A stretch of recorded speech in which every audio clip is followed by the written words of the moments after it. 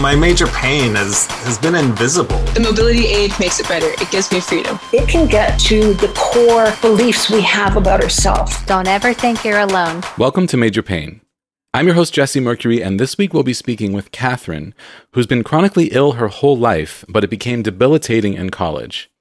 Catherine has had some GI issues that have made it difficult for her to keep food or even water down. She's been diagnosed with rapid gastric emptying, also known as dumping syndrome, and rapid small bowel transit, which means that food is moving through her GI system too fast for her to absorb nutrients from it. But her GI issues are just one piece of the picture. She's actually managed to self-diagnose herself with both hypermobile Ehlers-Danlos syndrome and POTS based off of things that she found online and then went to doctors to confirm. Catherine has been in and out of the hospital with incredible dizziness and nausea and difficulty keeping food or liquids down. And she'll tell us about a couple of these hospital stays, one of which was incredibly traumatic, where she was being constantly accused of either doing these things to herself or making up her symptoms. She overheard her care team talking about her outside of her room saying, hey, we don't know if she's for real or not. So she talks about how unsafe and scared she felt during that hospital stay. She'll also talk about going through periods of grieving her body. Before these health problems made mobility an issue, Catherine was an aerial performer and aerial dancer. And she'll talk about grieving the fact that she hasn't been able to do those things as she has been tending to her health. But luckily, Catherine is finally in a place where she's finding some relief. She's currently using a feeding tube, which has helped tremendously to get her energy back up and her nutrition back up. And I actually heard from her after we recorded this podcast that her doctors have confirmed that she has compression in her duodenum that is either an anatomical variant or SMAS, or superior mesenteric artery syndrome, which we actually did a podcast about with Chaylin a couple months ago. So however this diagnosis shakes out, they've at least found evidence of compression of her duodenum. So there is a reason why she's having difficulty getting this food down. And it's, even more validation that there is something going on than she had when we recorded this podcast. And, for anyone with chronic illness, getting that validation is such a big deal. And I was so happy to hear that Catherine is continuing to make steps towards getting more and more of her situation figured out so that she can make more and more steps towards living the best life possible within her chronic illness. This is another really great conversation. Catherine gave us a great glimpse into what she's going through and through some of the harrowing experiences she's had, some of the really horrific medical gaslighting that she's gone through.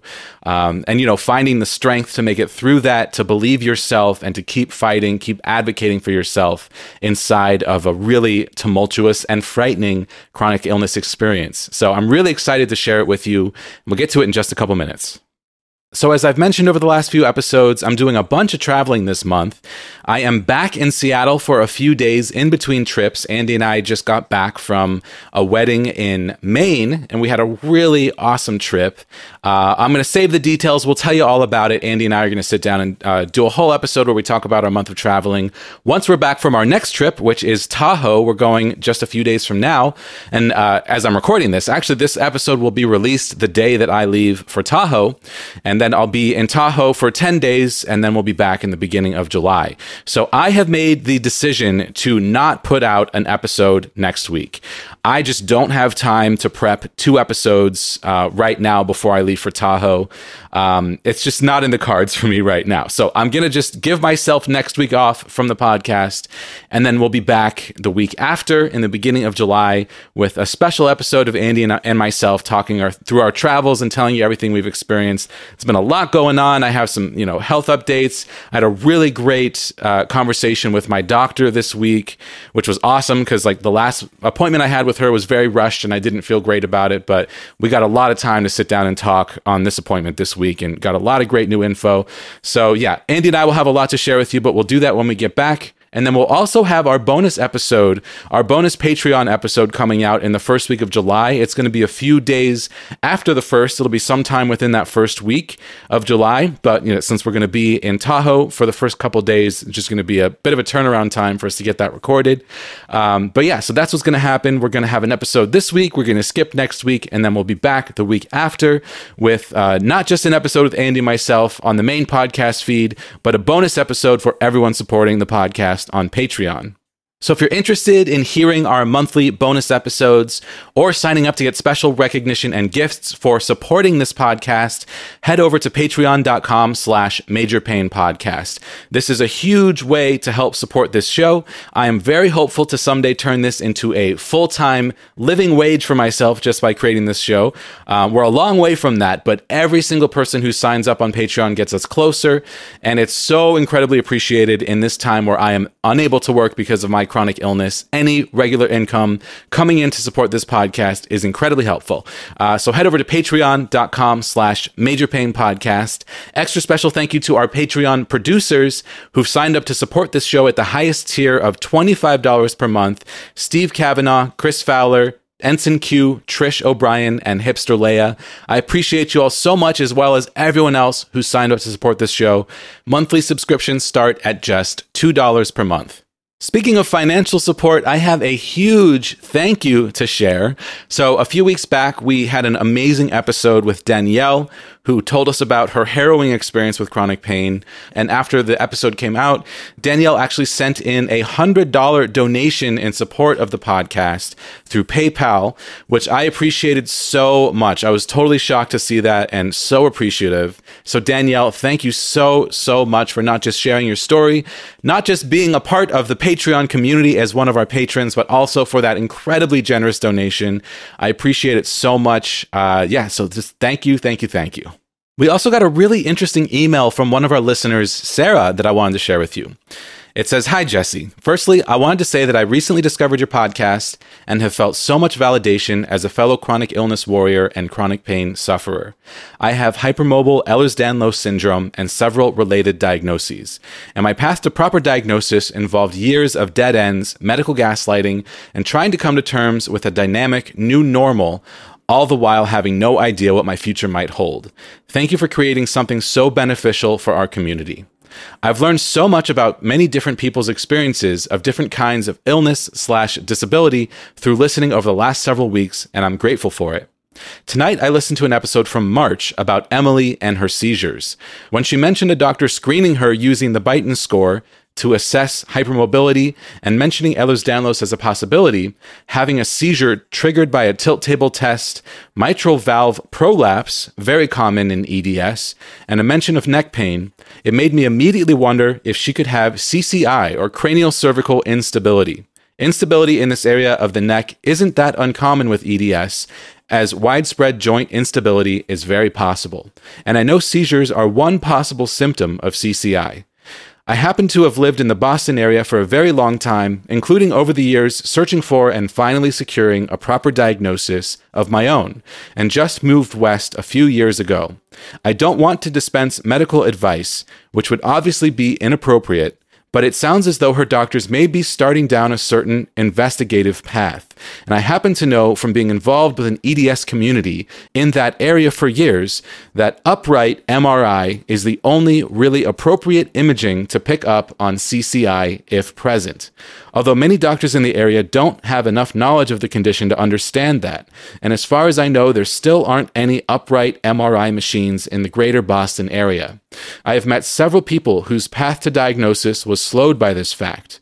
So if you feel comfortable doing so, I'd love if you could simply pass along the following to Emily in case her doctors seem to be considering related diagnostics but aren't sure about next steps. Key points. CCI diagnosis is properly done by upright MRI. This can be done in Rhode Island. Petra Kling, a surgeon in Rhode Island, has a wonderful reputation and is very knowledgeable about neurological and spinal manifestations of EDS and hypermobility conditions, and could possibly be a good referral or resource along her path to diagnosis. I hope it isn't awful that I reached out to try and get this specific into a featured guest on the pod. My heart just really went out to her, and I didn't feel right to have a few pieces of info that could possibly expedite her journey and not say anything. Cheers, Sarah. Sarah, thank you so much for your email. I did forward that along to Emily, and I decided to share it on the podcast as well, because that seems like pertinent information, especially on another episode where we're talking about someone with hypermobile Ehlers-Danlos syndrome, that an upright MRI is the best way to find cranial cervical instability. And of course, I love that Sarah was mindful of the fact of saying, it's inappropriate for me to dispense medical advice. I do the same thing in every episode of the podcast. It is very inappropriate for me to dispense medical advice. But what I love sharing is personal experience from people living with chronic illness who say, hey, this worked for me and potentially could work for other people. So, there's nothing more frustrating than telling someone you have a chronic illness and having them immediately run down this list of things they want you to try. We talk about that all the time. Have you gone vegan? Have you tried yoga? Are you gluten-free? The whole list of things that anyone who lives with chronic illness is already aware of. But a specific tip like this for someone who's lived through something similar, I think is super valuable to share. And I thought it was very respectfully presented. And I'm, excited to share that. And I really appreciate Sarah writing in and sharing this information. We often talk on this show about how for a lot of these conditions, doctors don't necessarily know that much about them. Ehlers-Danlos syndrome, we keep talking about this, but this disease is just exploding in diagnostic regularity right now because doctors are finally learning more about it. And I think on top of that, patients are learning about it. People are having these symptoms and hearing about this disease on TikTok or YouTube or Instagram or podcasts like this, taking that information to their doctor and saying, hey, I heard about this disease and this experience that this person talked about lines up with my experience. So can we check me for that? And being armed with knowledge and knowing what to ask your doctor can be really powerful. So I'm all about sharing that type of information. And I appreciate when listeners on the podcast have something like that to share. Something else we talk about on the podcast all the time is how you never know what the future may hold as far as new advancements in diagnostics or therapies or ways to help people live with chronic illness. And if you want to be a part of that, if you want to participate in research studies or surveys, if you have a diagnosis of any kind and you'd like to help the scientific community reach towards the future, you can sign up through Rare Patient Voice to participate in research studies and surveys and actually get paid for your time.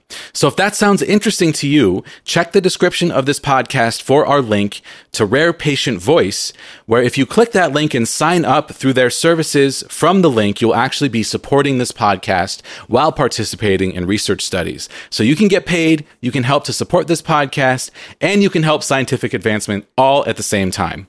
You can find that link in the description of this episode or just head to rarepatientvoice.com/majorpainpodcast.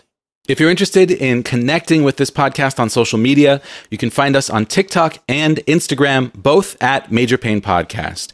And whenever available, I always tag our guests on each platform so you can have a quick and easy way to follow them on their social media. I know a lot of our guests are very interested in connecting with other people in the chronic illness community. So that's a great way to do so by finding us on our social media platforms. If you have anything you'd like to share with me or the audience, you can email me at majorpainpodcast@gmail.com. Don't forget to leave us a positive rating and review on Apple Podcasts. That's a great way to help us to reach new listeners. You can also leave us a positive review on Spotify. It's very helpful to share the podcast with a friend, or if you're a part of any chronic illness community where you think this podcast might be helpful. I always appreciate when listeners share the show with other people. And if you want to find all the ways that you can help to support this podcast, you can head to our website, majorpainpodcast.com/support, and they are all listed right there. As always, I will remind you that I am not a healthcare professional. I am a content creator, so please do not take any action based off of what you hear on this podcast without first consulting with your doctor. And I'll also remind you one more time that there will not be an episode next week. I do not have enough time in the few days that I'm home to prep 2 episodes, so I'm just going to get this episode ready, and then we'll be back 2 weeks from when this episode comes out with more great content. So thank you so much for listening. Let's jump into our fantastic conversation with Catherine about her complex chronic illness situation.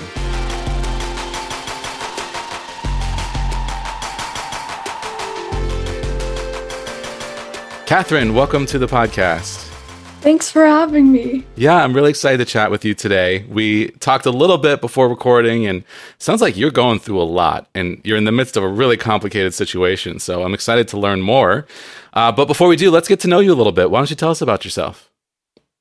So I'm Catherine. I currently am in school for social work. I have a minor in cognitive neuropsychology, which I love. my goal with social work is to eventually become a counselor and also do more macro work too. But I want to work with survivors of domestic violence. And I also recently have wanted to become a therapist that specializes in chronic illness. Awesome. That's very cool. Yeah, that's a very needed profession. Because there's so many of us, you know, there's so many people out there who are living through chronic illness. Do you mind sharing how old you are? I'm 22. You're 22 and you're on the East Coast, right? Yes. Yeah. So you're in school and you're dealing with chronic illness. Yeah. What do you do for fun? Well, before I got like more sick, I used to be an aerial performer. So I did like circus arts and stuff. Whoa. But like a couple weeks ago, I actually tried to do acro yoga again, which went well. My body didn't tolerate it the most, but I definitely missed it and still want to do it. I also really love doing art, especially ceramics. And I have a dog. His name is Fergus. He's a Yorkie. I spend a lot of time with him. I was training him to be a service dog, but more recently I took a step back from that just because it's been hard to manage with my chronic illnesses, and public access training was a little hard. Sure. Yeah, I love dogs. I miss having a dog. My dog passed away about a year ago, and I'm just starting to think about the possibility of getting another dog at some point. I'm not ready yet, but you know, yeah, I just love having a dog around. There's nothing like coming home and having a dog excited to see you when you get home. Mm-hmm. Especially when you're chronically ill and you spend so much time at home, they can be such a good companion. Absolutely. Totally. Well, let's talk about your chronic illness. So, Catherine, what is your major pain? My major pain, my main major pain, I would say, is Ehlers-Danlos syndrome, which I have several comorbidities, including postural orthostatic tachycardia syndrome, rapid gastric emptying, rapid small bowel transit, probable mast cell activation syndrome, vocal cord dysfunction, asthma, and some other issues. Yeah, so you got a lot happening at once. Yeah, it's been a long process of trying to figure it all out, and I'm still trying to figure out, especially my GI issues and what's causing them. Yeah, you mentioned rapid gastric emptying, which we've talked to several people on the show who have gastroparesis, which is delayed gastric emptying, but I've never heard of rapid gastric emptying. So what does that mean? It basically means when I eat or drink, stuff goes through my stomach and my intestines really fast. Another word for at least the rapid gastric emptying is called dumping syndrome. It's usually caused by surgery when you get like I don't know what they're called, like a gastric sleeve or like a weight loss surgery, but I didn't really have any surgery. But from the research I've been looking into, it's highly connected to POTS, like gastroparesis. So actually, it's more common to have rapid gastric emptying as opposed to gastroparesis with POTS from the research I've been doing. So that's been interesting. So right now, regarding my joints and my back and stuff like that, I deal with daily chronic back pain, which kind of fluctuates depending on the day or what I'm doing. I also have joint pain. I get dislocations and subluxations in my joints, especially my shoulders and my hips and my fingers. I also have a lot of brain fog most days, and I deal with fainting, pre-syncope, I have a lot of difficulty concentrating lately, especially with like the brain fog and just sometimes I feel like I'm in a bubble because it's like the fog is so thick that I feel like I'm distanced from the world around me. So lately I've been mostly focusing on helping my GI issues, as they've made it really hard for me to be able to eat. Right now, I'm mostly only able to have liquids, which is hard. And the pain that comes from whatever I'm dealing with right now is very significant, and sometimes will travel to my back and make it harder for me to breathe when I eat food or larger quantities of water. So wow, that sounds really hard. So so you've got, the chronic pain and hypermobility associated with Ehlers-Danlos, which is a connective tissue disorder. You've got constant pain in your abdomen and difficulty getting nutrients in from your rapid gastric emptying. And I can see that, you have a feeding tube going through your nose right now. And I'm assuming that's to deal with the fact that you're not getting enough nutrients from actually eating food. And then you're constantly dizzy, constantly having the brain fog, possibly from POTS. But then all these things kind of blend together, and, it's hard to say what's happening because of what, but we just know that you're in a lot of pain, a lot of discomfort, and it sounds like you're having a really hard time functioning normally and just getting through day-to-day life. Does that sound accurate? Yeah, it definitely comes and goes. Well, I'm always have some sort of pain, but it definitely fluctuates depending on the day and time of day. But it's definitely been a lot to try to sort through all of those symptoms and then still build a quality of life and have a life outside of just trying to care for my chronic illnesses. Totally. Yeah.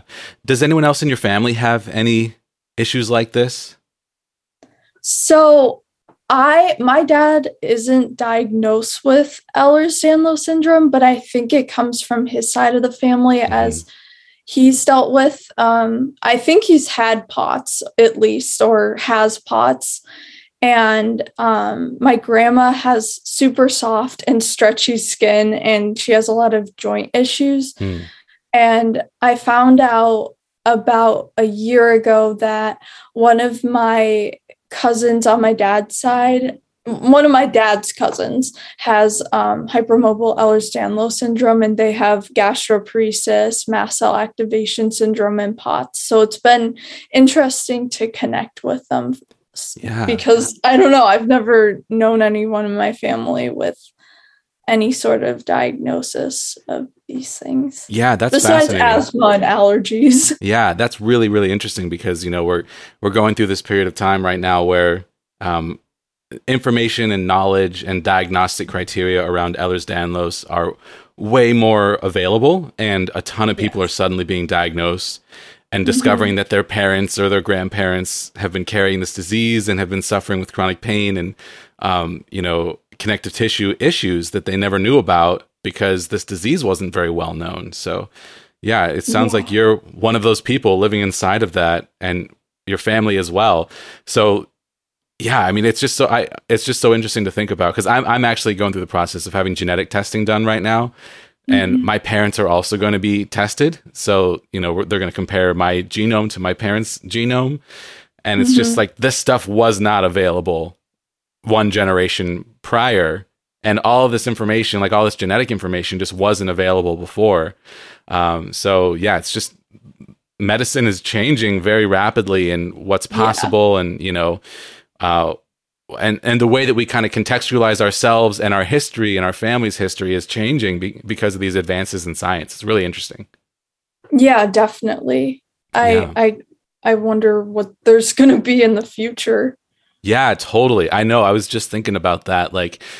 I was watching Frasier and they had a landline phone. And I was just thinking, man, I grew up with all this technology that just isn't around anymore. All of this stuff that seemed futuristic when I was a child is now retro. And Yeah. it's like, what will the future hold? That's a great question.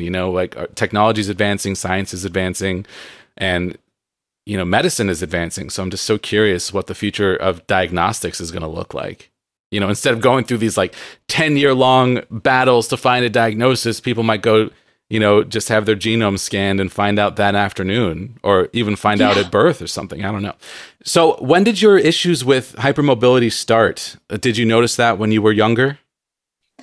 Yeah. So I've always been a really flexible kid. I've been able to do like the splits, the just like bending around. It was just, even pictures when I was a baby, I would just sit in the most weirdest positions.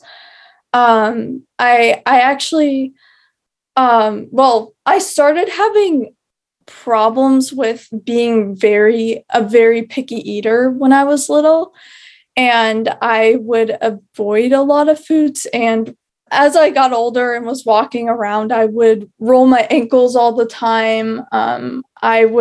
I didn't know that I was subluxing my joints, but that would happen often. And I had times where like I like dislocated my pinky, but like I would put it back in on my own. But anyway, I started, my mom called them tics, but I don't know what I would call them, but I would do things to like make myself feel more comfortable, because I didn't know that it was not normal to be in so much pain in my back and neck as a kid, but I would do things like crack my neck, crack my back, and like move my head to the side to kind of feel comfortable. I would do a lot of things like that. And then once I was in high school, I started developing a lot of GI symptoms. I started getting quite sick when I was eating, but it wasn't to the point where it was like I was malnourished or anything like that. But I started getting a lot of stuff that I now know is POTS. I would have a lot of palpitations, and I actually went to the hospital a couple of times because they wanted to look into it, because I had a lot of chest pain and my heart rate was up. But every time I went, they said it was a panic attack or anxiety. So I just kind of, for years, I thought it was just something like anxiety or a panic attack or something like that. That's horrible. I mean, it's so frustrating, because like when you're being told that you're having a panic attack, when you haven't been, then you start to hyper analyze your own emotional state. And then you might actually start to have panic attacks because you're starting to panic about, being told that something is happening that isn't happening. And it can turn into the thing that you were being told to begin with. And then it just perpetuates the cycle of not being able to get help for something that you actually need help for. Yeah. And how are you not going to be anxious when your chest is hurting and you're afraid you're going to have a heart attack? Like, totally. You don't know why your chest is hurting. So yeah, that's why a diagnosis is so important, is because for something like POTS, postural orthostatic tachycardia syndrome, something I've learned a lot about from doing this podcast. Yes. Basically like you go from lying down to sitting up, your heart rate jumps really high. And you'll feel your heart pounding, or you might feel some palpitations, or you get really dizzy. And it sounds like you experienced some chest pain as well. It's like, yeah, that would make me anxious, And it's not that anxiety is making your heart pound fast. It's that your positional change is making your heart pound fast. And if you know why and you understand what's happening, then you can mitigate the anxiety. But if you don't know why, then the anxiety might get higher, especially if you're told incorrectly that the cause was anxiety to begin with. Like, yes, that will create an anxiety cycle. Yeah, definitely. And POTS is also linked to having higher rates of anxiety. So just because it has to do with the autonomic nervous system. Yeah, totally. And also it's like, anxiety is a legitimate concern that is hard to live with as well. You know, like anxiety can be really debilitating. So Yeah. all these doctors saying it's just anxiety and then kind of sending you out the door, like that's not fair either.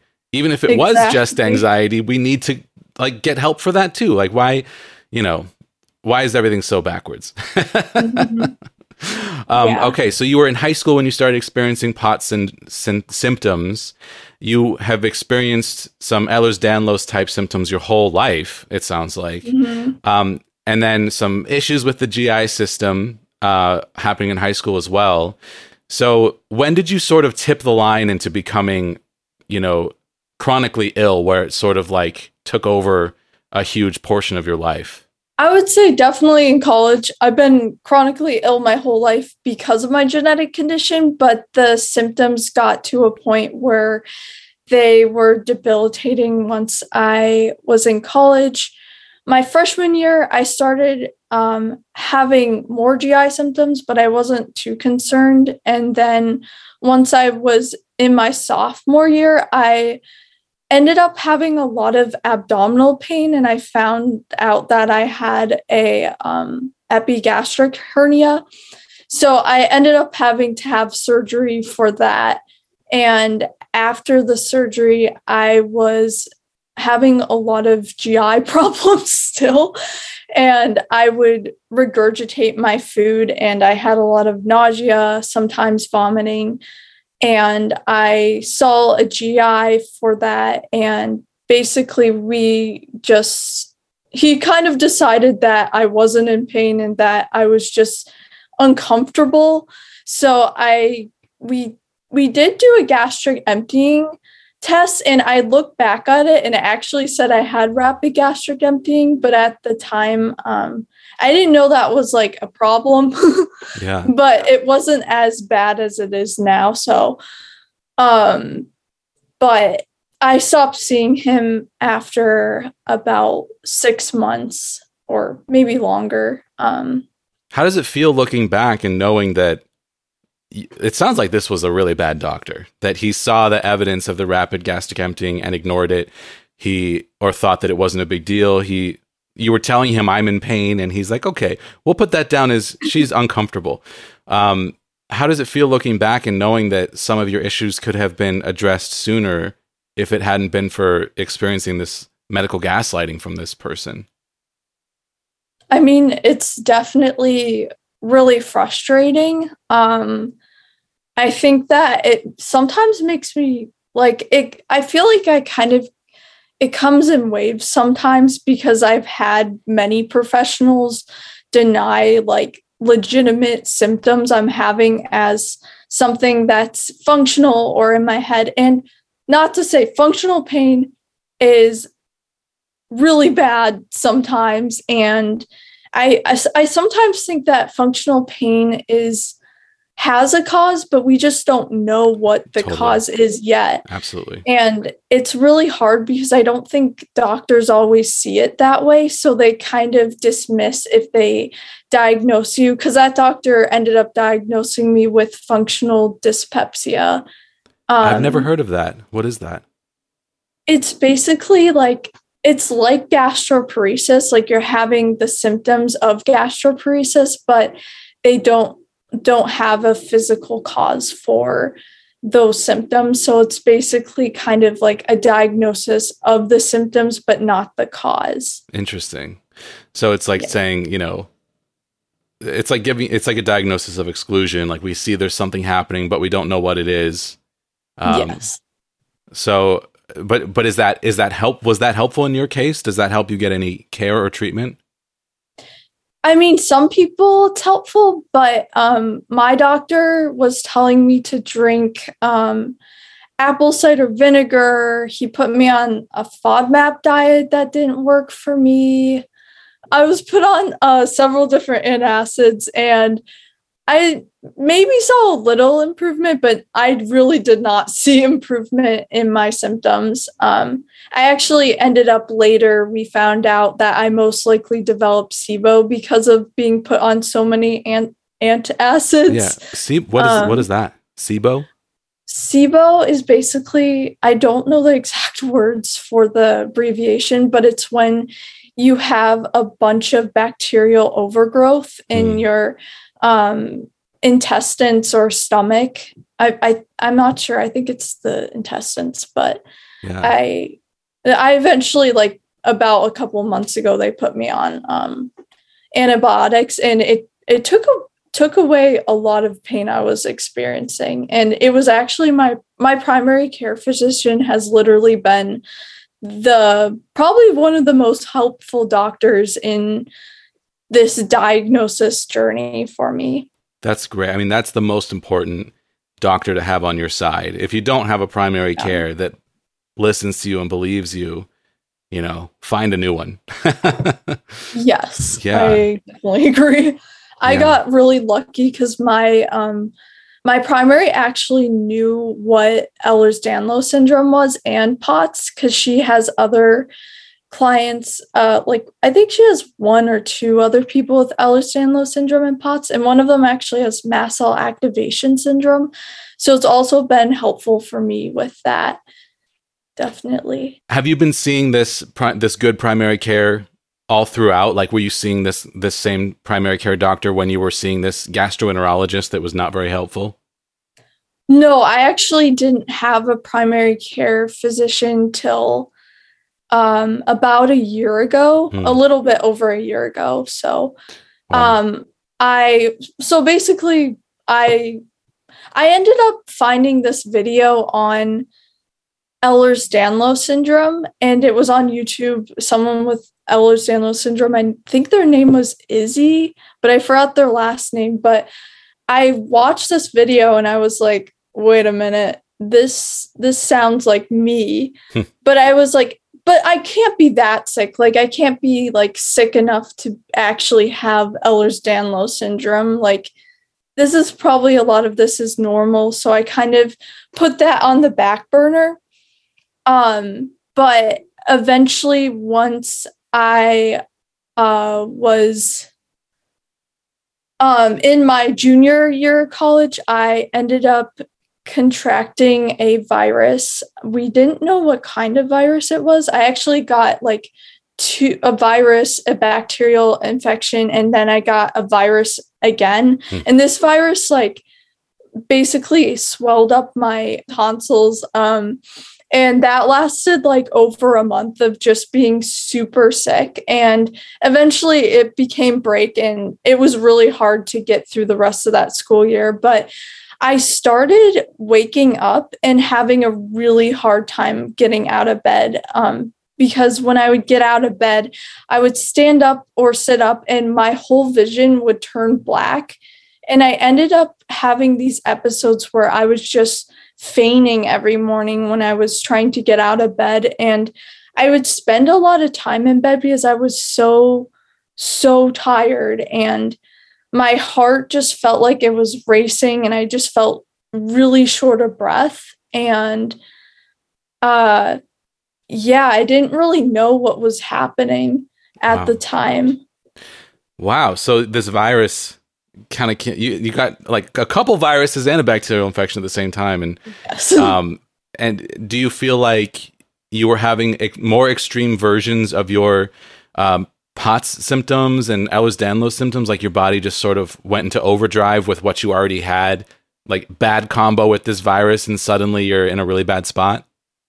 Yes. There was definitely my symptoms that I had prior were a lot worse. And then there was also new symptoms, because prior I had only fainted once in my life.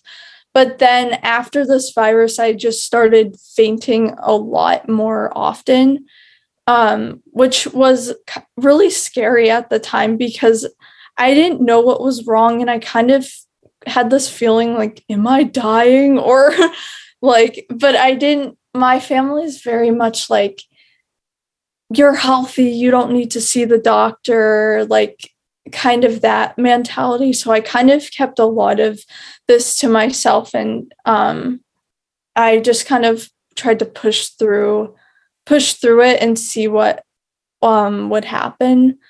But it ended up just no, it got a little bit better, but it never really went away at that time. And I talked to one of my friends because I remembered part of the video on Ehlers-Danlos syndrome that woman made, that she also had postural orthostatic tachycardia syndrome.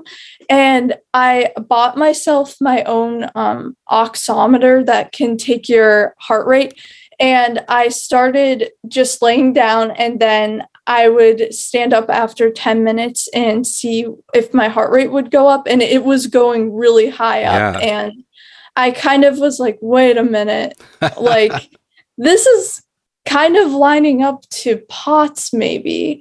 Yeah. So you diagnosed yourself with both Ehlers-Danlos and POTS based off this video you saw on YouTube, which is, I mean, that's why we're here today talking about this, is in the hopes that other people will, other people who are experiencing things that they don't understand will hear you talk about it and realize that their experience is lining up with yours and no new things to get checked out for. So, I mean, I'm so conflicted about this. It's because like we shouldn't have to be our own doctors, but so many of us just fall through the cracks, and this type of like awareness and advocacy of, getting up on a platform and talking about what you've experienced can be really powerful and can really help other people. So, you're experiencing a full circle thing right now where you're now doing the thing that helped you to get diagnosed. Yes.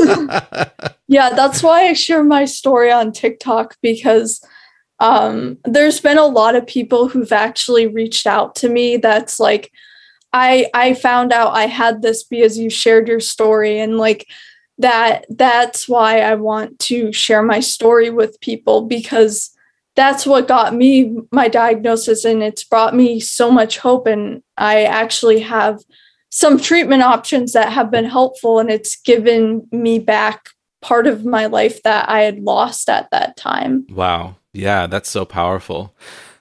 So once you figured out kind of what it was through this YouTube video, how did you get your official diagnosis? Did you find a new doctor? Did you find a new primary care? Like what happens next? So I went back to school, and I actually was interning somewhere, and I was having all these symptoms, and I didn't know they had Ehlers-Danlos syndrome, but I already knew in the back of my mind that I was like, maybe I have Ehlers-Danlos syndrome. And I would come in exhausted and just so lightheaded. I would have like dislocations, subluxations while I was there. And they actually brought up like, have you ever looked into Ehlers-Danlos syndrome? And I was like, no, but I actually think I have it. So basically she kind of gave me a name of a doctor that I could see at the Cleveland Clinic, which I eventually I made an appointment, but it was, it took a couple months. I had also been waiting to make an appointment with my primary care physician. I actually made an appointment months ago, but at that point months ago, but I by mistake canceled my appointment at 2 a.m. 3 months before the appointment. And I went to the appointment and they were like, you canceled your appointment. And I was like, well, can I make a new appointment? And they were like, well, I think you have to find a new primary physician, because it was going to take 5 months or 6 months to be able to see, because I was not established with a primary care physician. So I ended up finding one that could see me in 3 months instead of 5 to 6 months. So I was still waiting on that appointment, which I kind of saw her in between when I got to go see the person in Cleveland. And she agreed, she was like, yes, I also am thinking that you might want to see a geneticist. But I said, let's wait to see what happens in Cleveland. And then if nothing happens, we'll see a geneticist. And she also referred me to a cardiologist. So eventually I was able to see the Cleveland Clinic doctor. It was via Zoom, so I wasn't in person.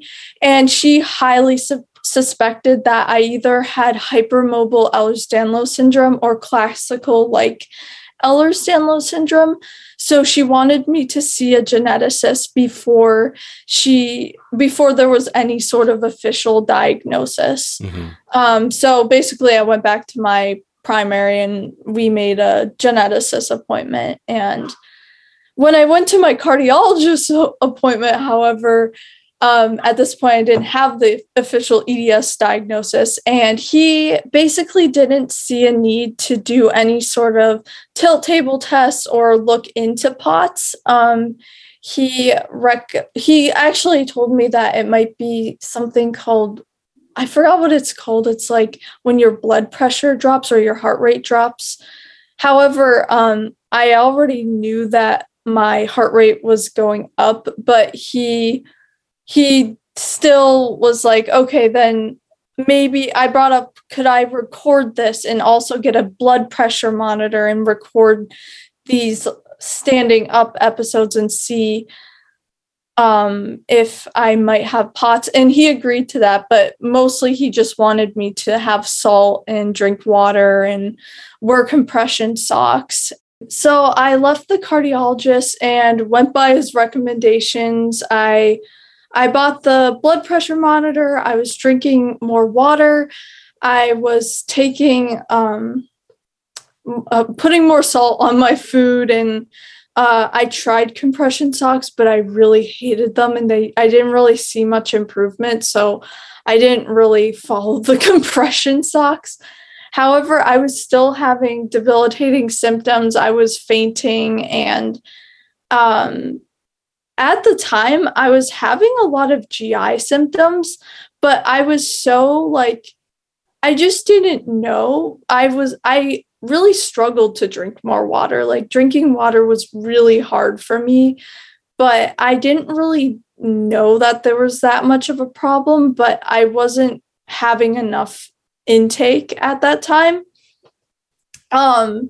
So basically what happened was eventually I was having so many fainting episodes that I had several times where I went to the ER, and eventually they put me on observation. And during that time, I wore a heart monitor, and they started to realize like that my heart rate was getting really, really high when I was standing up or sitting up or moving. And then so like less than a week later, I ended up getting hospitalized because I was malnourished. And I actually found out that I had a eating disorder at the time. I think a lot of the just not having control of my body, and just there was so much that changed in my life and so much I couldn't do anymore. And I kind of turned to food at that time, which I didn't even realize until I was hospitalized. And at that time, that's basically when I got diagnosed with POTS, because I was wearing the heart monitor the whole time while I was there. So I never got a tilt table test. What sort of eating disorder did you develop?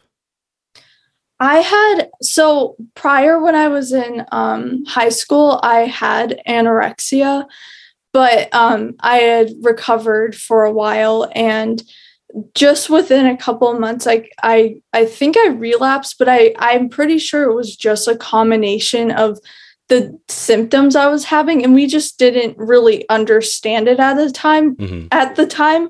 So basically after this hospitalization, I was like, okay, I don't want to deal with this. So I'm going to go to residential and just recover from my eating disorder.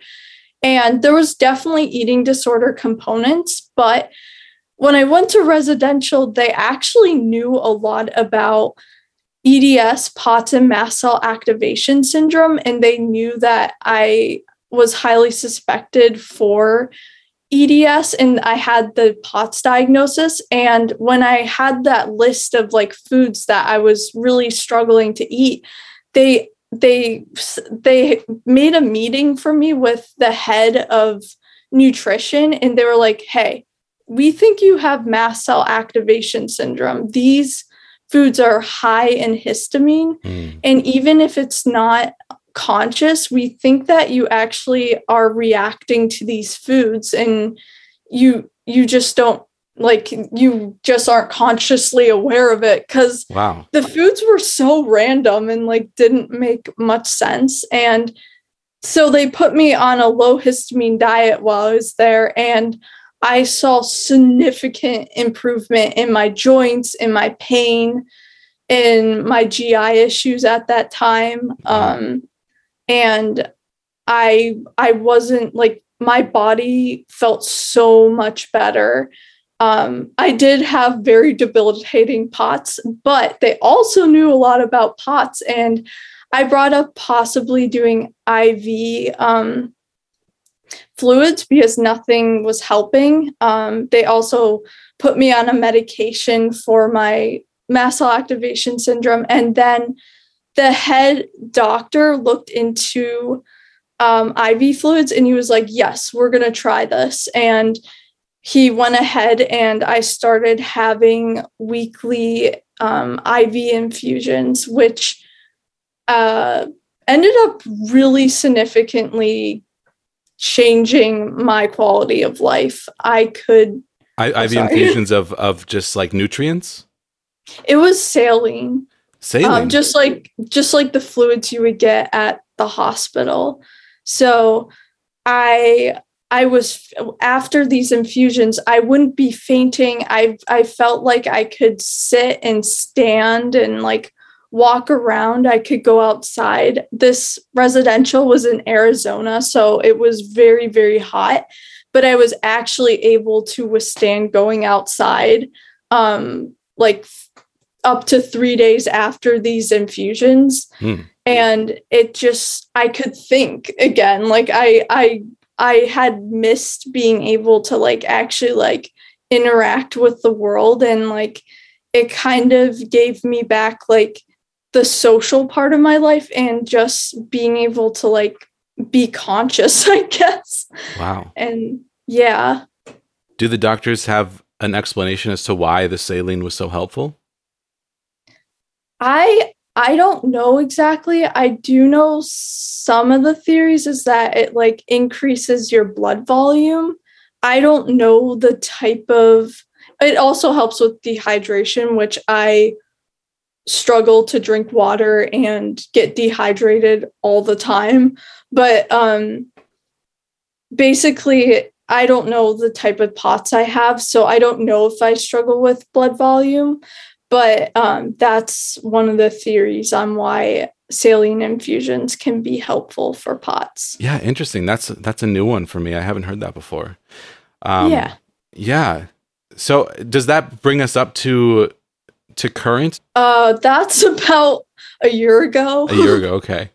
And that's like that's like the first year after you had the virus that you had that kind of set everything into high gear was 2 years ago. Is that right? November 2020. Okay, yeah. So like a year and a half ago. So yeah. So what happens next? So basically, I got out of residential, and I was already experiencing these GI problems that started getting worse while I was in residential. After I'd eat, I would have to lay down. I couldn't really like concentrate after I had meals. I was having a lot more nausea than I was in the beginning, and I ended up, after you go to residential, there's a step down called PHP, which is partial hospitalization. So I went into a PHP program, and they didn't know anything about Ehlers-Danlos syndrome and POTS, so it was quite hard to get a low histamine diet while I was there. And but anyway, I started having more and more symptoms. I would wake up throwing up. I would have a really hard time having breakfast. And then later in the day, I was having a hard time eating food because I was getting so nauseous in these waves that would just like come over me.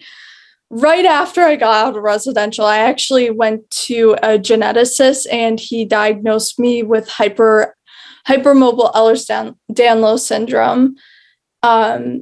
He didn't do genetic testing because he highly suspected it was the hypermobile type based on clinical criteria. And the classical Ehlers-Danlos syndrome is not on the general Ehlers-Danlos genetic testing. It's on like a separate one for some reason. Yeah, and the hypermobile is the only form that they have not identified the genetic variant yet, but they're close.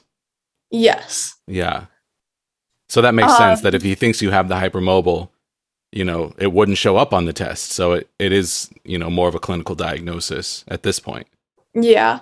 And I didn't even know I had cousins with hypermobile Ehlers-Danlos syndrome at that time. Oh, wow. Yeah. Yeah. But anyway, so I got out of PHP in outpatient or whatever. It's just like therapy and having a dietitian.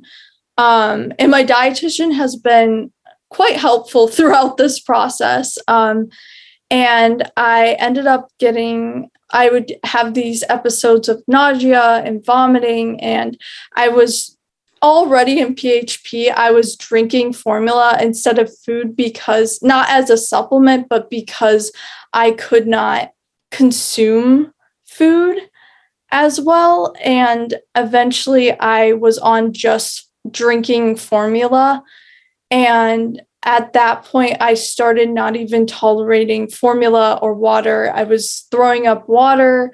I couldn't keep down formula. And I ended up back in the hospital where they placed my feeding tube for outpatient. But that hospitalization was super traumatizing.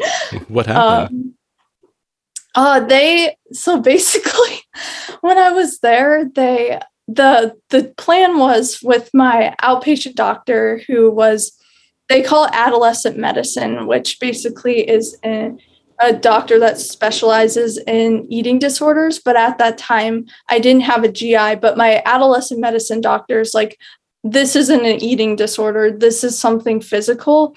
I can't help you figure out what it is, but I can help you get nutrition. So I basically went inpatient with her support. But when I was inpatient, I was under the care of the individuals that were for eating disorders. So the whole time their goal was to get me off the feeding tube, even though the goal of going in was to get a feeding tube.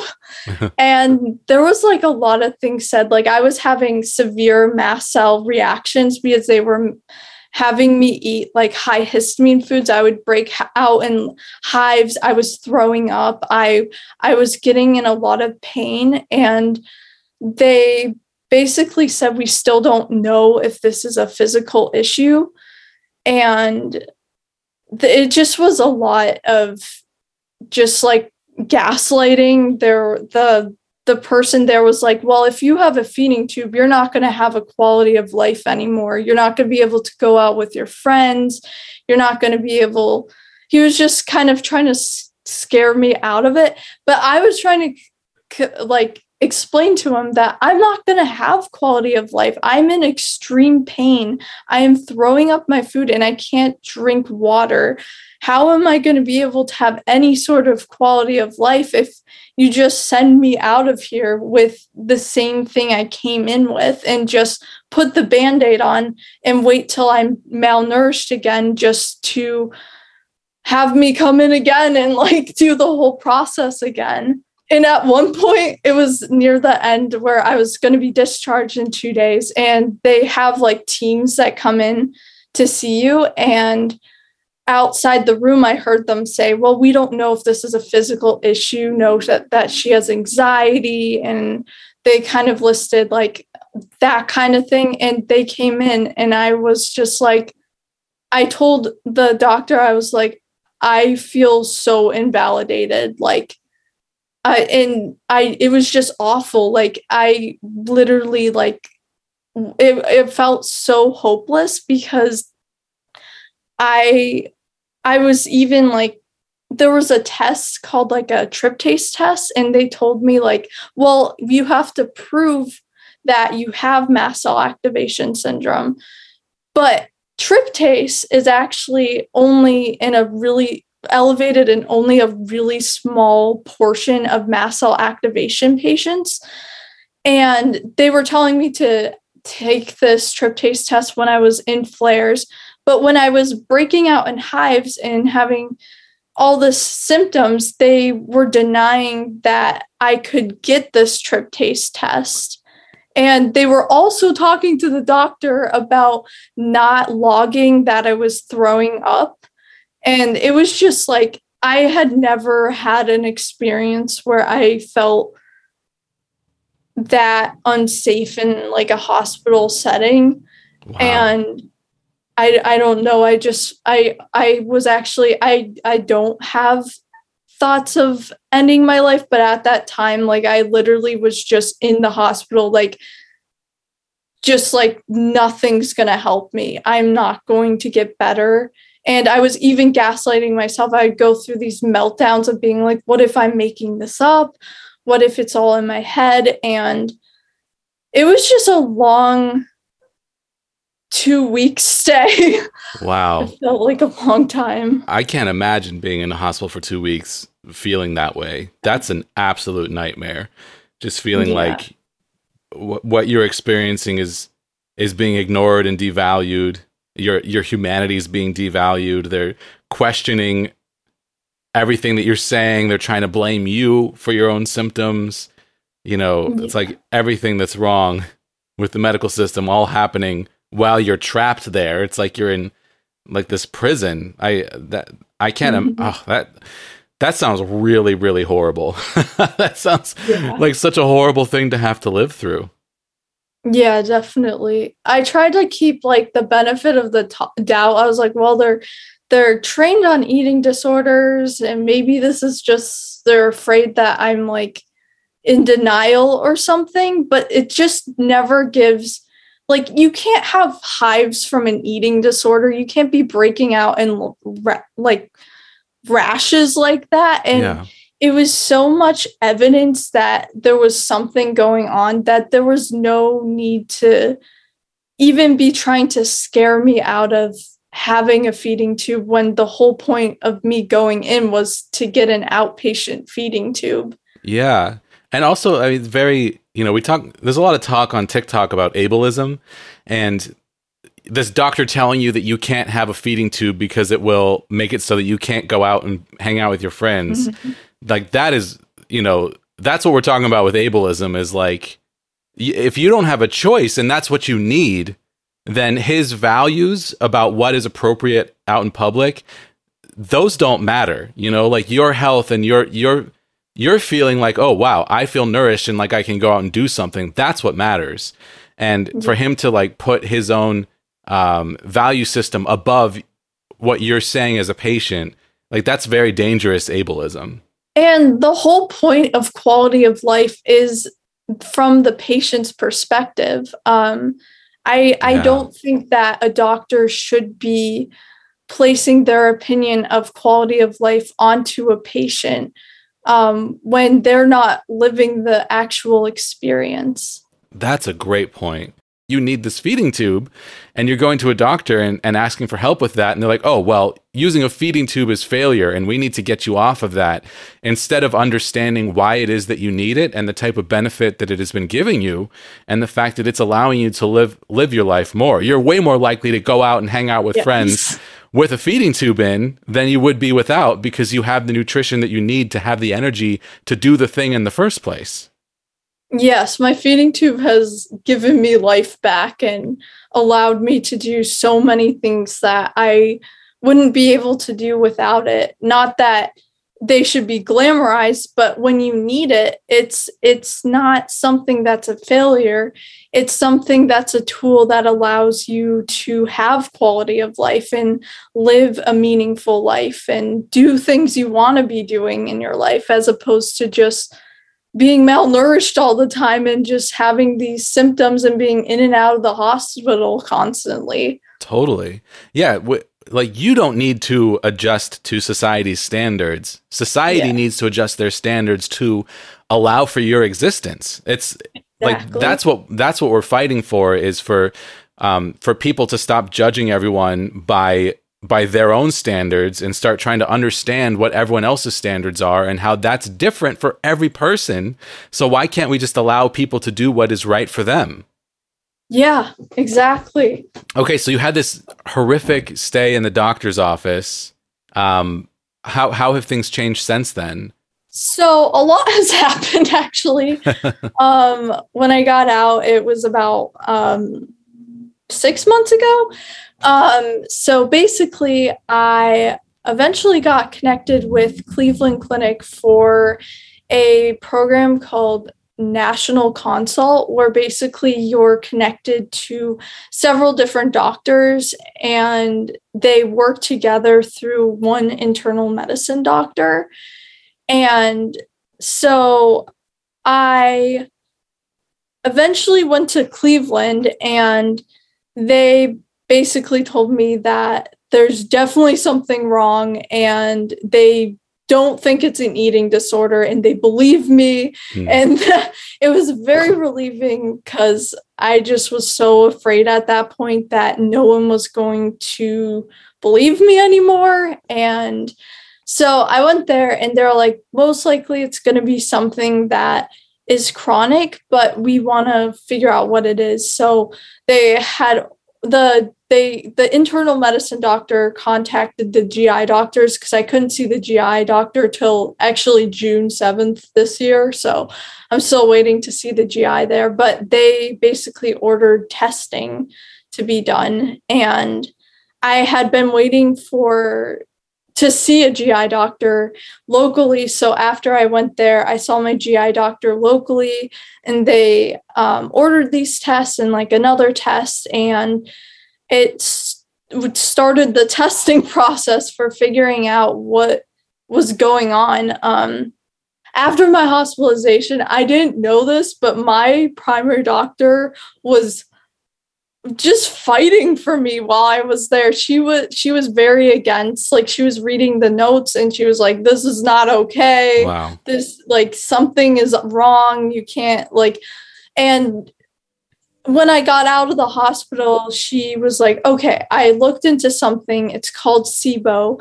You might have this. So I want to trial you on a antibiotic, because it's really hard to get insurance to cover any sort of SIBO testing. So I ended up going on this antibiotic, and when I was on it, I ended up in a ton of pain. But after it took away a lot of the pain I was experiencing and bloating, but I still was having significant symptoms.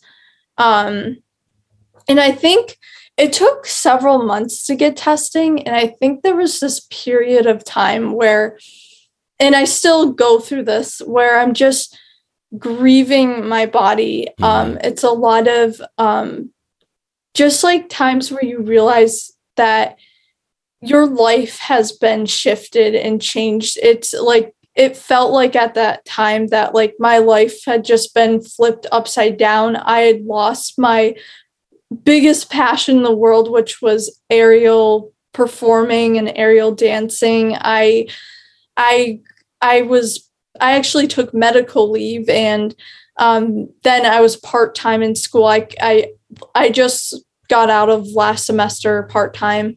And I just felt like it was so hard to be in that college environment around so many people that I felt like just really didn't know what that was like, because they could do so many things. Like, they were going out with their friends. There was just like that period where I was thinking about that.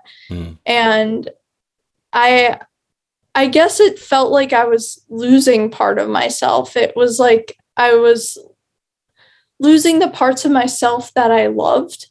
But I definitely like started working through that, and I have a very different mindset on that, because I think that even though I've had to lose my biggest passions at that time, I've been able to gain a lot of just awareness on chronic illness, and it's inspired me to take a career path of helping people with chronic illness.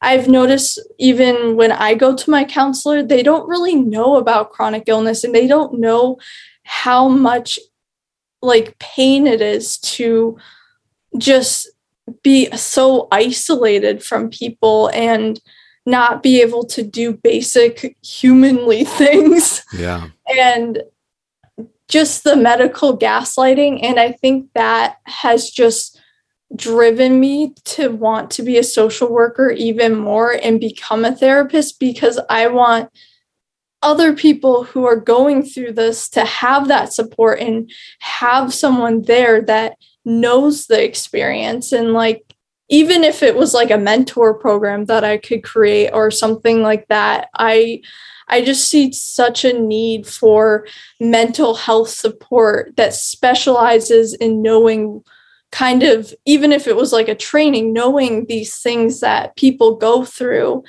And I know there are some for like cancer, but I think it should be expanded for all chronic illnesses. And like, so everyone has this access to more chronic illness, mental health, I guess. Yeah, totally. Someone who understands the gaslighting that we all experience and knows how crucial it is when you speak with someone who has a chronic illness to not devalue their experience, because like, yeah. That's the first thing that everyone tries to do is like, well, have you tried this? Have you tried that? Yeah. You're obviously not taking good enough care of yourself or doing enough yoga or eating the right diet, having no idea what we've been through and all the things that we've tried and all the things that didn't work. And someone who understands, like, yes, it's important to have like physical activity, but how difficult that can be and how only certain types of activities can be safe, and, like finding ways to talk through that without devaluing the experience of the individual. Like that's what I need when I seek, mental health help through like therapy or whatever else. Like that's what I need individually. And that's what I need from my doctors. But I know that a lot of them don't know how to do that.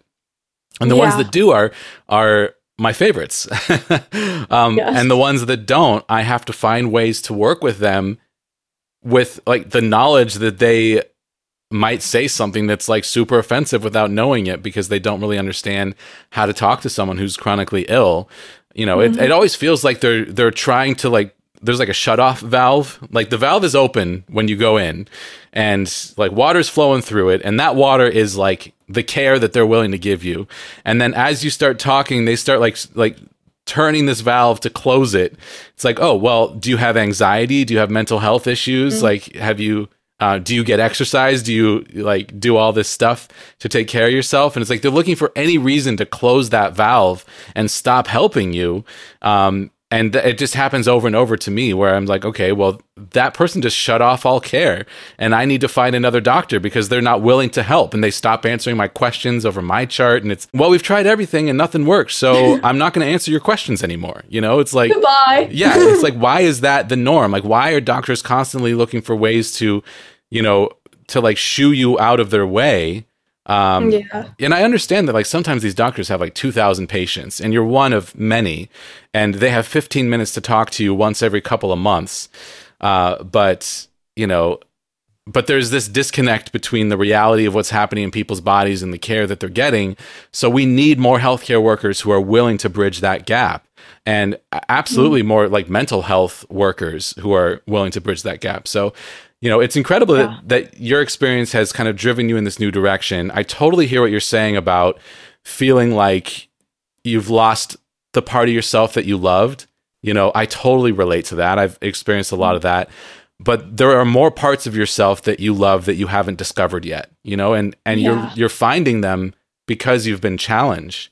And that's so valuable. And you're so young, you have so much life ahead of you, and so much, so much to learn about yourself, and so much to learn about your diseases, and so many ways to learn to cope that you haven't even discovered yet, that maybe science hasn't even discovered yet. So there's so much ahead of you that might not look at all like what you'd expect. And the important thing is to keep fighting and advocating for yourself.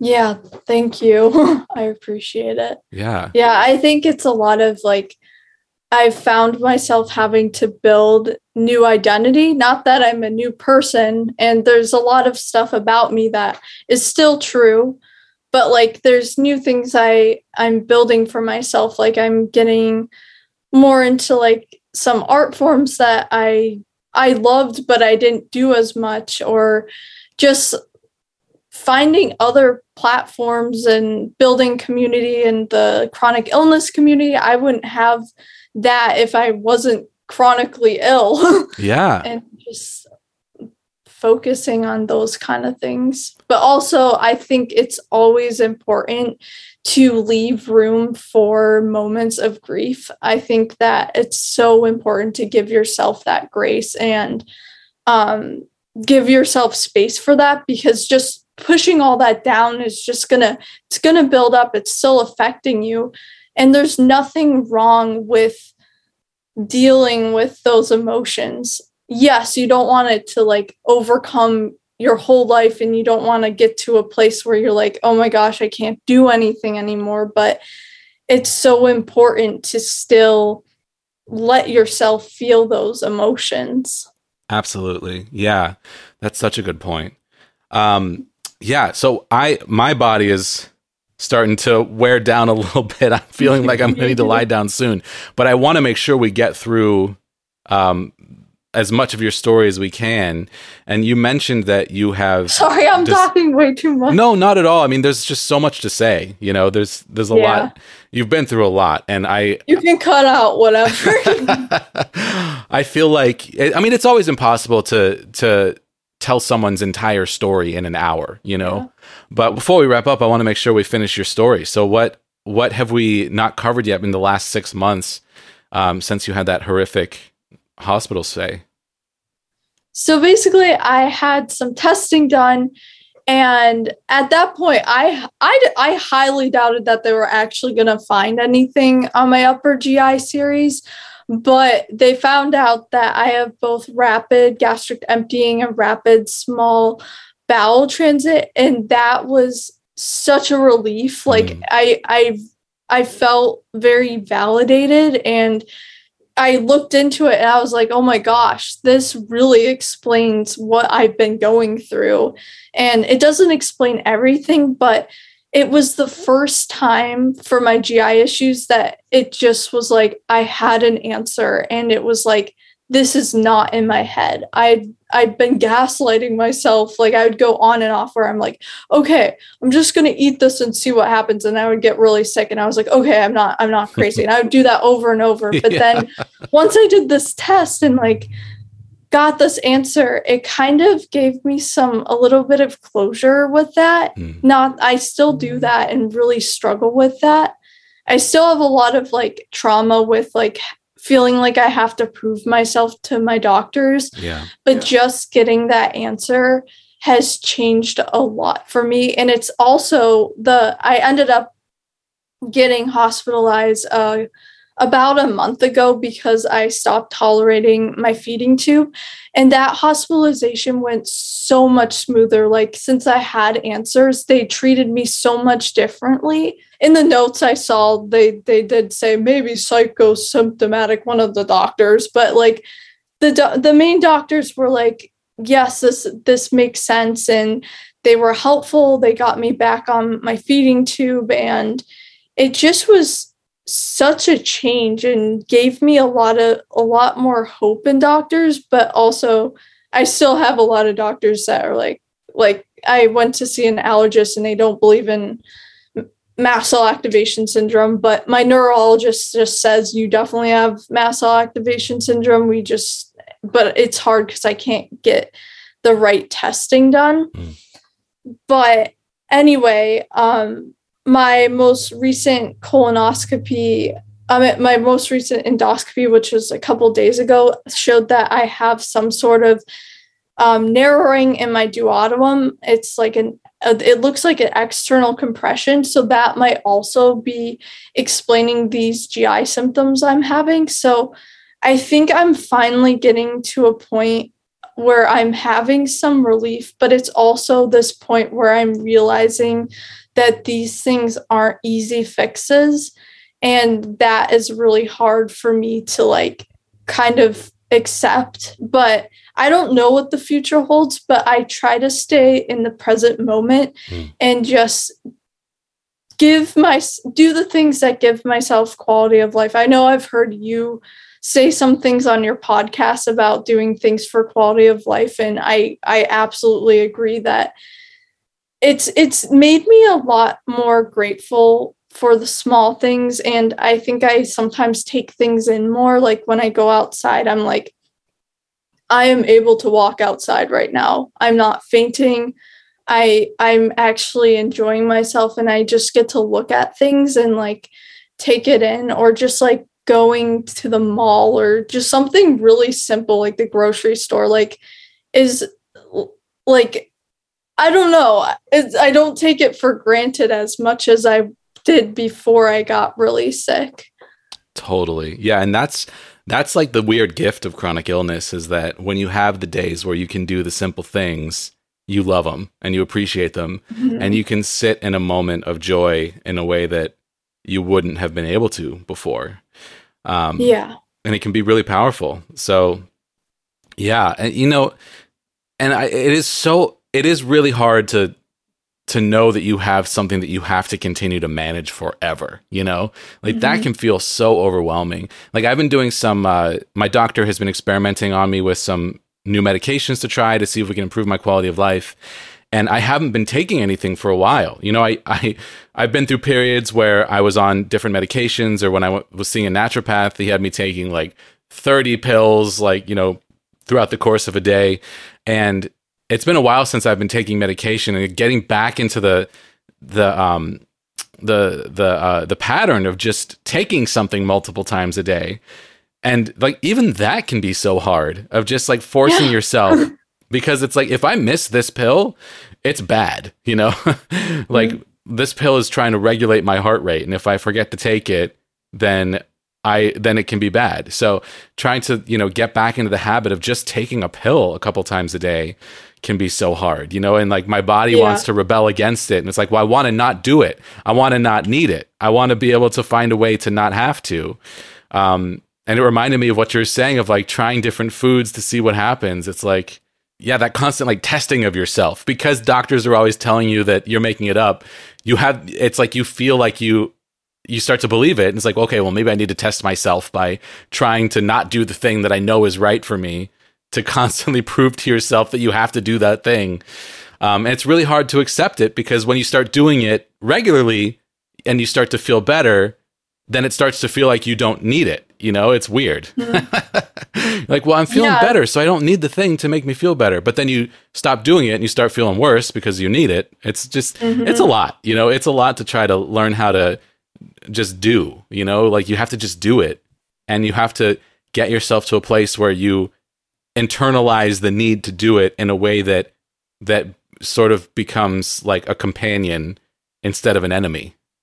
Yeah, exactly. And it's just hard to accept in general. Like yesterday, my family came over, and like, I feel like meals are such a social event, and they were just having pizza, and I was like, maybe I am able to eat pizza, but I was like, no, we're not doing this to myself. And I just miss being able to do that. And it's so tempting to just try it. Like, it's so, I don't know, just see what happens if you go back to normal. But it's like, you have, like, obviously you want to try to improve things, but you also have to be aware of where your body's at, because you don't want to send your body into big flares and just end up in a harder place to get out of. Yeah, totally. There's one thing that you mentioned early on that we haven't talked about, and I'm so curious. You mentioned vocal cord dysfunction, and I just have to ask what's the situation with that? So actually my cousin has this. I forgot to mention that, but it's basically, so it can be triggered by a lot of different things like laughing, the cold, and drinking cold things, or several other things. But it's basically when your vocal cords start closing up. So it feels like it's harder to breathe, and you might start like hyperventilating more and wheezing because of it. But it's something that sometimes overlaps with asthma. So like sometimes I'm having a vocal cord reaction, not an asthma reaction, but they feel kind of similar because they both make it feel like it's harder to breathe. But vocal cord dysfunction isn't something that would cause you to stop breathing or lead to any like life-threatening situations. Interesting. And do they have an idea what causes it? I'm not sure, actually. Wow. It's another piece of the puzzle. Well, Yeah. I'm so happy to hear that you finally got this rapid gastric emptying diagnosis. I can only imagine the relief of making it to that. And you went through such a tumultuous couple of years. And that one horrific hospital stay is just like such a nightmare. But on the other side of that is this knowledge about what's happening in your body that's actually helpful. And, looking forward towards the future and towards finding more and more ways to deal with this complex chronic illness situation that you're living within. Yeah.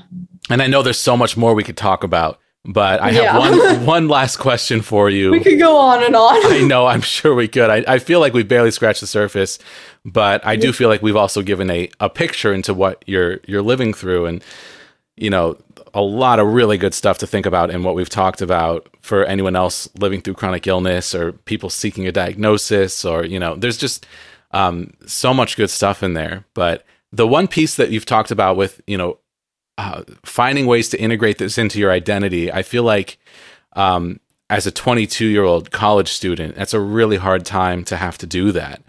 So my last question for you is, for anyone else going through something similar to you, the progress that you've made in such a small amount of time has been so hard fought. What advice do you have for someone else trying to come to grips with a similar situation? It seems like you've made a lot of progress and you're still struggling through it, but what have you learned so far that you think would be good for someone else to know? Well, the first thing, if you're diagnosed or undiagnosed, always trust your gut. Trust your gut. If you think something's wrong, trust yourself. It's so easy to tell yourself that you're not actually sick, or believe things when you're told that they might just be psychological, which psychological things can be debilitating. But if you think something's wrong, trust yourself. Also, it's really hard to be sick, especially when you're young, but try not to compare where you are at to others. Recently, the people in my class have just all graduated, and it's really hard not to be like, oh my God, I'm a failure. I have to do a whole another year of college, and I don't know, comparing yourself. Try not to compare yourself, because everyone walks different paths in life, and it doesn't make you a failure. There's a lot that I've been able to gain from taking my time through college. I've been able to give myself more time to take care of myself and build more self-awareness of what I need for myself. And just know there's not a race or like a certain track to your life. It's ever changing and evolving, and you will find a path that will work for you. And that path will always be changing. You're not going to know what the future is going to hold for you, but try to stay in the present moment and make do things that you enjoy in the present moment, even if they're really little things like, I don't know, just like, I don't know, dancing in the rain, like just something that you want to do. Just have fun with when you can. And yeah, I don't know. That's fantastic advice. Very wise. I love it.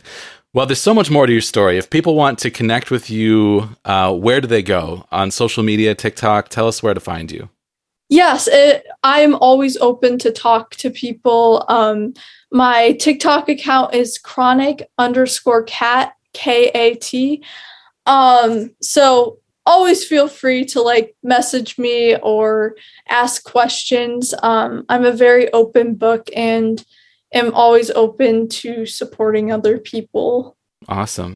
Well, Catherine, thank you so much for your time today. You did a really awesome job. You've been through so much, and you know, there's so much that can be gained from sharing your story. So, you know, other people going through similar things can have someone to turn to, someone else's experience to hear that they're not alone, and to know that, you know, the type of things that you've experienced, the medical gaslighting, and how difficult it can be to find a diagnosis. That is not abnormal. Like, that is very common. So yeah, you did an awesome job today. Thank you so much for coming on the show and for sharing your story. Thank you. I had such a good time, and I'm very grateful I got to share my story. Thanks for listening to this episode of Major Pain. I'm Jesse Mercury, your host and the producer of this podcast. Artwork by Egg Salad Salad.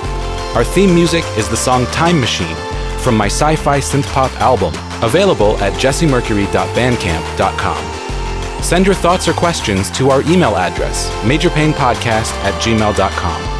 You can also use that address to find us on PayPal. Tips are greatly appreciated. Don't forget to leave a positive rating and review on Apple Podcasts or the podcast platform of your choice. Find more information about this show or leave a comment on any episode at our website, majorpainpodcast.com. Major Pain is supported by listeners on Patreon. Thank you to our $2 per month supporters, our $7 per month patrons Naomi Adele Smith, Sunny Roberts, Laura Stevens, Brooke Walters-Schmidt, Kelsey Madsen, All Around Foundation Waterproofing, Danielle Signorelli, and Alexandria Henderson. And our $25 per month producers, Steve Kavanaugh, Chris Fowler, Ensign Q, Trish O'Brien, and Hipster Leia. Learn how you can support the show while receiving special recognition, gifts, and monthly bonus episodes at patreon.com/majorpainpodcast.